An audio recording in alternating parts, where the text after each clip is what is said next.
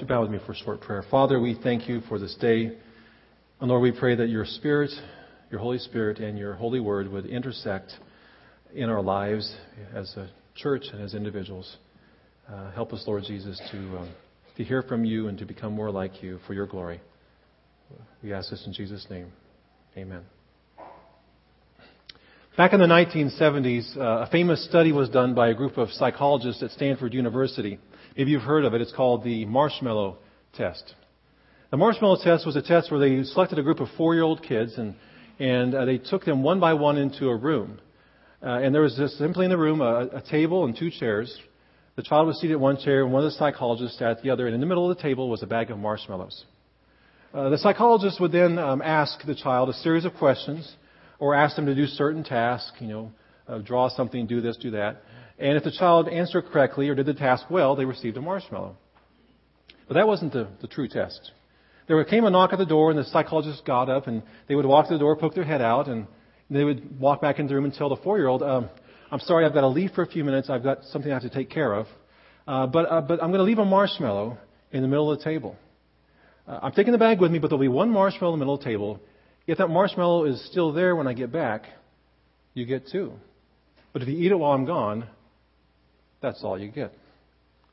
Thomas Paine once wrote, "These are the times that test the souls of men."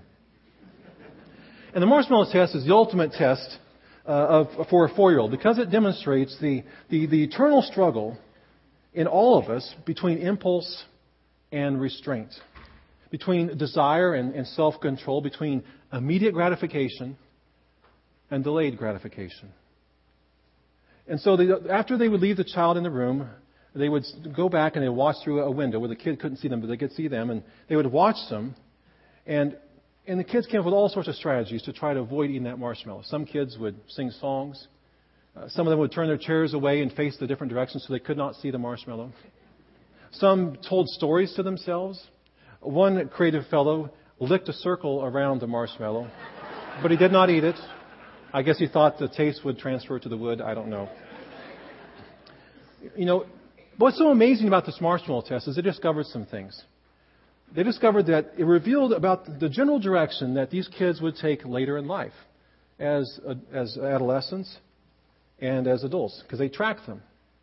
And they found that those who were able to wait as 4-year-olds grew up to be more socially competent, better able to deal with stress, and be more easily able to hold up under pressure without giving up than those who could not wait and just grab that marshmallow and chow it down.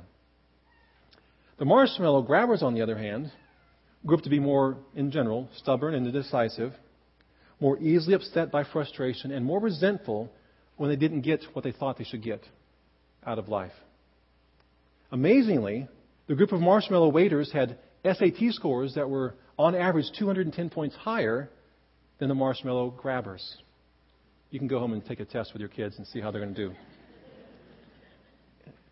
And even more so, the study showed later in years that the marshmallow grabbers, in general, were still unable to delay gratification. Their poor impulse control was much more likely to lead to substance abuse or delinquency or divorce. Our inability to control our impulses, our refusal to wait and to trust, lies close to the core of human sinfulness. It's been that way since the beginning. Look back in Genesis chapter 3. We know the story, Adam and Eve, right? They're in the garden. They said they can enjoy everything, but not this one tree. Don't eat anything off of this tree. What do? They take a bite from the forbidden marshmallow. Waiting has always been hard for us as human beings. It's particularly hard for us in the 21st century as Americans, isn't it? In our FedExing, fast food eating, microwaving culture. We don't like to wait for anything, and we don't like to wait for anyone. How good are you at waiting? How good are you at waiting at the traffic light when you're waiting for that thing to turn and you're in a hurry? How good are you at waiting for your child to come home from college for the holidays? How good are you waiting for them to go back after the holidays? Maybe more importantly, what are you waiting for? What's the marshmallow in your life that you really, really want? Now, I want to give you a picture, an object lesson of waiting, of somebody who would wait really well. So I brought an assistant along with me today. He's in the back, and Has done well the first two services. I'm not sure how to go this time, but nothing ventured, nothing gained. Sometimes he gets a little freaked out by big crowds and lots of people, but I'm going to bring him out. Come here, Tucker. How you doing, buddy? This is our dog, Tucker, and he's a good boy. Here. Okay, Tucker. Okay, sit. Okay. He knows what's coming. I'm going to warm him up a little bit here. There we go. It's a package of cheese. He loves cheese, and has a very discerning palate. We have Monterey Jack, jalapeno peppers, cheddar cheese, and then we have his favorite flavors: dog and squirrel flavored cheese. Excuse me, cat and squirrel flavored cheese. Okay, Tucker, sit again. Shake. All right. One more. All right. We're getting close to the big finale. Okay, Tucker, lay down. Okay. Take a nap. No, lay down. Take a nap. Take a nap. Just stay. No, your tail's in there. Good boy. Okay. All right. Okay. Come here, Tucker. Come around this way. Okay, now lie down. Lie down. Okay, now we're going to do an object lesson in waiting. You know, sometimes we see things that are right in front of us. Leave it. Leave it. And we want it so badly. No, Tucker. No. You didn't eat at the first two services. Don't make it look foolish here. Okay, leave it. Leave it. Leave it. Leave it. It's really hard in life sometimes when there's something right in front of you and you really want it. Other people have it, but you don't have it yet. You're waiting for it. It's difficult to wait and to trust that maybe that good thing is going to come to you eventually. But the key really is to know that your master loves you, to know that your master is going to give it to you eventually. You know, sometimes Tucker has to wait 5 seconds, sometimes 5 minutes. One time I forgot about him and he fell asleep. I've tried this with the kids. It doesn't work with them. But he's a very good boy, and he's taught us how to wait very patiently. He's trusting me. I thought about doing the rest of the sermon like this, but you wouldn't focus on me at all. So, okay, good boy, Tucker. You can have it. Good boy. Okay. Good boy. Okay. Here you go.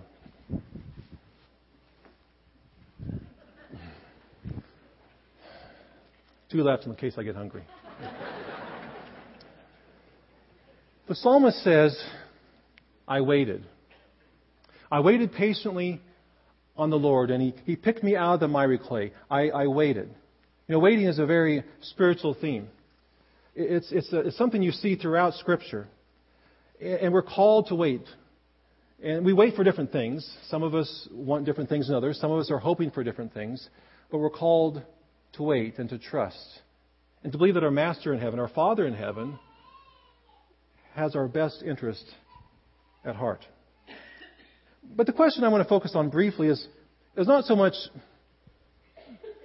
have I gotten what I'm waiting for? Or how do I get what I'm waiting for?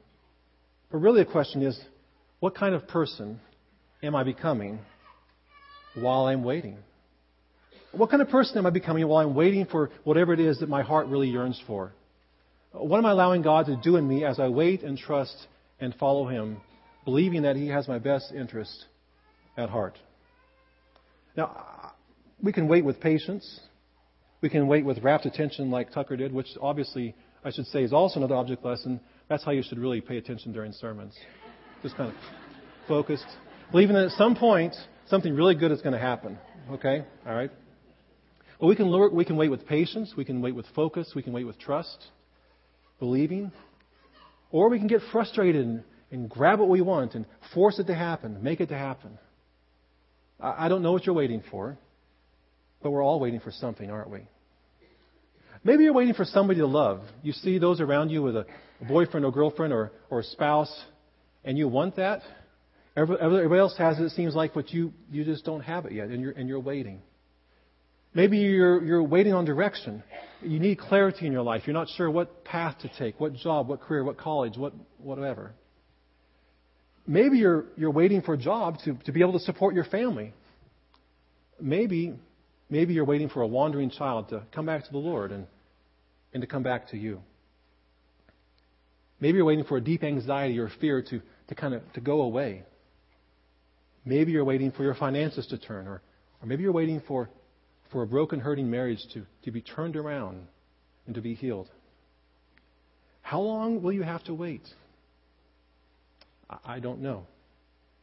But I do know that what matters is who we become while we are waiting. And that I wait with patience and with poise and with faith and with trust. And don't become bitter. Don't become impulsive. Don't become selfish. We need to wait. I called upon the Lord. I waited patiently for the Lord, the Scripture tells us. Now, waiting is hard, particularly this time of year, isn't it? We go to the stores and the lines are longer than normal. We go to Dillard's or Dillon's or Dick's and the store's filled and we have to wait. And then Christmas morning we have to wait to open the presents. We have to wait for family to show up. We have to wait for the food that's cooking in the oven. And yet waiting is one of the most important things we need to learn in life. In his highly influential book, Emotional Intelligence, psychologist Daniel Goleman argues that the ability to wait well, to delay gratification, is the master aptitude that leads to personal maturity and effective living. Now, how does this apply to us spiritually? Well, God obviously uses waiting as a tool for spiritual growth. In the Bible, in the Old Testament alone, there are 43 different occasions where God's people are told to wait. Wait on the Lord. And throughout history, God seems to have used numerous marshmallow tests to grow His people. For instance, in the book of Genesis again, we remember the story of Abraham and Sarah. They are promised and told that they're going to have a child, and that child will be the father of many nations. And they wait, and they wait, and they wait. You get past the age of childbearing years. They think it's not going to happen. And voila. They wait, and their patience is rewarded, and they have a child. In Exodus, the book of Exodus, we see beginning in chapter 1, Israel's in captivity. They're being enslaved in Egypt, and they wait. How long, O Lord? And they wait 400 years before they're delivered out of slavery. They wait. Now, what does it take to wait well? We all are impatient people when it comes to what we want and what we need. The story in Luke chapter 2 that was just read a minute ago talks about an old man named Simeon who had been waiting for a very long time. As we get to the background of Luke 2, we see it's a hard time in Israel's history. They were delivered from slavery quite a while ago, but now they're under the control of another nation. They're poor, they're weak, they're being oppressed by the Roman Empire. And moreover, they've not heard a specific word from God for over 400 years. There's something called the intertestamental period.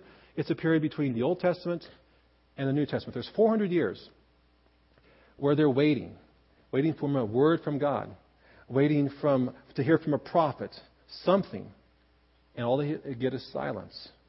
They're waiting for the Messiah. And that's what Simeon was waiting for. We see in chapter 2 that he's waiting in the temple. And the first thing we can learn from Simeon is that we learn to wait well by holding on to the hope of Christ. So the story is that Simeon was promised by God that he would get to see, before he died, he would get to see the Messiah. And so he'd been going to the temple every day, faithfully, obediently, actively involved, not just sitting passively by, going to the temple every day for every day of his life to see when he would get to see the Messiah. He's an old man now, and he sees Mary and Joseph walking, and it tells us the Holy Spirit opened his eyes so that he could see that Jesus was actually the Messiah. And so he goes to Jesus, he holds him in his arms, and he says these words in verse 29. Sovereign Lord, as you have promised, you now dismiss your servants in peace. For my eyes have seen your salvation, which you have prepared in the sight of all people, a light for revelation to the Gentiles, and for glory to your people Israel. That first phrase Simon uses there is, you now dismiss your servant in peace. Basically, he was saying, I'm ready to die now. I've received what I've been waiting for. I've seen the Messiah. I've held him in my arms. Thank you, God. I'm ready to go. I'm yours. But Simeon also goes on to say that my eyes have seen your salvation, a light for revelation to the Gentiles and for glory to your people, Israel. He understands that what he's been hoping for isn't going to just bless him, but it's something else that everybody else, even if they didn't realize it, have been waiting for and have been needing. A Savior and salvation. Romans 8:24 and 25 says, "Hope that is seen is no hope at all. Who hopes for what he already has? But if we hope for what we do not yet have, we wait for it patiently." Simeon waits well because he has the hope, the belief that Christ is coming. Now Advent, every year we do Advent, and Advent basically means coming. It means waiting. It refers to a couple things. One, it looks back to Christ's first coming, a time when he came to the world as a human being and became our Savior, God with us, Emmanuel. So we celebrate that. But during Advent, we also look forward to Christ's second coming, a time when Christ will come to earth and all the woundedness and hurt and pain and injustice in the world will be made right, and things will become whole and righteous and just as God has intended. Christmas is about a time of waiting, about a time of looking forward, of coming. Many of us are excited during the Christmas time because we're looking forward to a family coming to our house, right? Or for presents that are going to be opened, or the fun that we're going to have. But for a lot of people, maybe some of you today, Christmas isn't always such a joyous time because you feel alone, or reminds you of loved ones who have gone on, or because reality of Christmas doesn't match up with your expectations, or perhaps there are family issues, and it just makes those tensions more painful and hard. So Simeon takes Jesus in his arms, and he holds him in his hands, and he sees in Jesus the hope of humanity, the hope of humanity's salvation. And he says that Jesus will be a light to the Gentiles. In other words, all people, not just the Jewish people, but all people, slave and free, and Greek and Hebrew, and men, women, and children, young, old, rich, poor, every nation, every color, every ethnicity. Jesus is the hope of salvation for all people.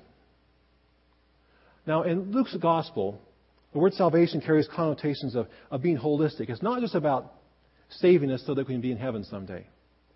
It's also about redeeming every part of our broken world and our broken personality. So whatever has been ruined or broken or harmed by sin in our lives, whether it's emotions or relationships, our minds, our bodies, whatever it is, Christ will redeem and bring wholeness and salvation to those things in our lives. Good news. But in the meantime, it's hard to wait, isn't it? A number of years ago, a man named Marshall Shelley and his wife Susan sent out their Christmas letter. He's a pastor and a writer, and he wrote this in his Christmas letter. On March 14th of this year, our daughter Mandy was born, and before she had completely emerged, the doctor said, "We need to measure her head."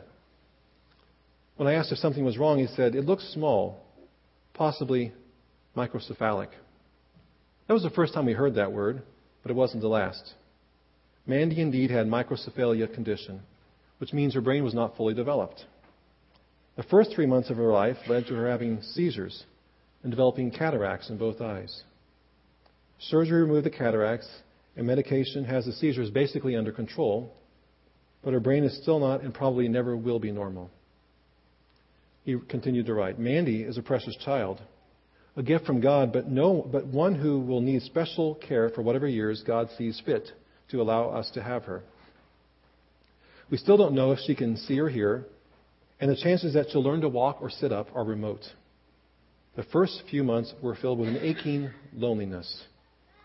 Where was God on all this? What possible good could come out of this? Now, I'd love to tell you that Mandy turned out fine and Marshall and Susan lived happily ever after, but that wouldn't be the case. In fact, things got much worse from a human perspective. The year after Mandy was born, Susan got pregnant again. And early in the pregnancy, they realized something was wrong with the baby. The following November, she gave birth to a boy named Toby. And he had so many problems, he only lived for a few short minutes. 4 months later, Mandy, their microcephalic daughter, died. They lost 2 kids in less than 4 months. Now, where's the hope in that? How do we learn to wait in the face of this sort of pain, this sort of circumstance? We learn to wait by looking ahead, trusting that our God will ultimately save us. A few years later, as Marshall looked back on the experience of losing two of his kids, he wrote this: "Before my children died, I considered the doctrines of resurrection and heaven pleasant but remote, a bit quaint. Now they're central and strategic. As I held both Toby and Mandy within seconds of death, I was overwhelmed by a sense of how close every one of us is to eternity. I was cheek to cheek with a child now entering everlasting life. That sense, though sometimes overshadowed by the busyness of life, is never far away. Many times now, heaven seems so much more substantial than earth. My wife Susan sometimes says, I have 1 foot in heaven and 1 foot on earth. We've already sent part of ourselves on ahead, and we can understand better what Jesus meant when he said, where your treasure is, there your hearts will be also." Jesus Christ is our only hope for healing in a hurting world. It's our hope in Him and our hope in His ultimate salvation that enables us to persevere, to hang in there, to be patient, to wait well. But waiting is not passive. Remember how Simeon was found in the temple? He didn't sit at home waiting because it had been a long time. He kept going every day, faithfully to the temple, faithfully believing, faithfully trusting, waiting patiently on the Lord. If we want to wait on the Lord, it has to be a continual daily decision where we say, Lord, I will trust you and I will obey you, despite what the circumstances of my life are, despite what I want and I'm not getting, even though things aren't turning out the way I want and may never turn out how I want. Lord, I'm betting everything on you. I trust in you, and I will live for you regardless of the circumstances.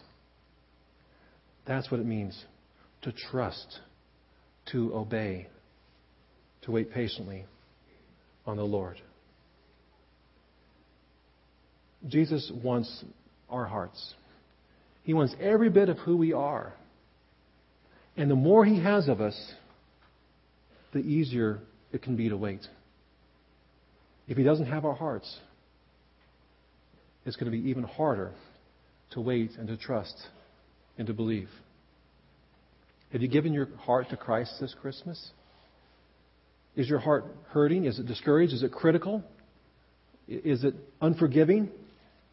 Is it apathetic? Or is it weary? Weary from waiting on the Lord. To wait well on the Lord in this world, we need to have our hearts completely given to God, completely given over to Him. Simeon passed God's marshmallow test. I hope that each one of us do as well. Because no matter how hard it can be, there's something good waiting from our Master.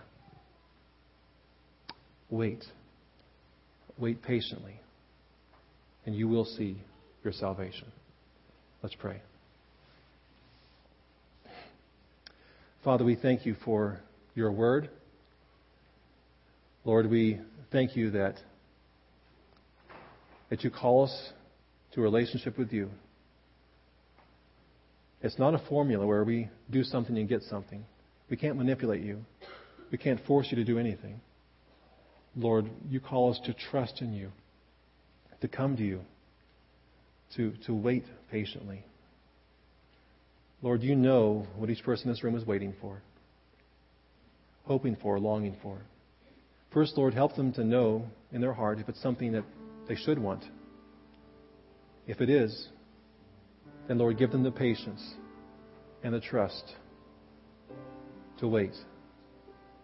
Help us, Lord, to point to the hope of Christ during this time, to trust in the ultimate salvation we have in Jesus Christ. Lord, do a work in us, mature us and grow us. Help us to be concerned not so much on what we get, but help us to be more concerned on who we are becoming while we wait. Thank you, Lord Jesus. Thank you, Father. Amen.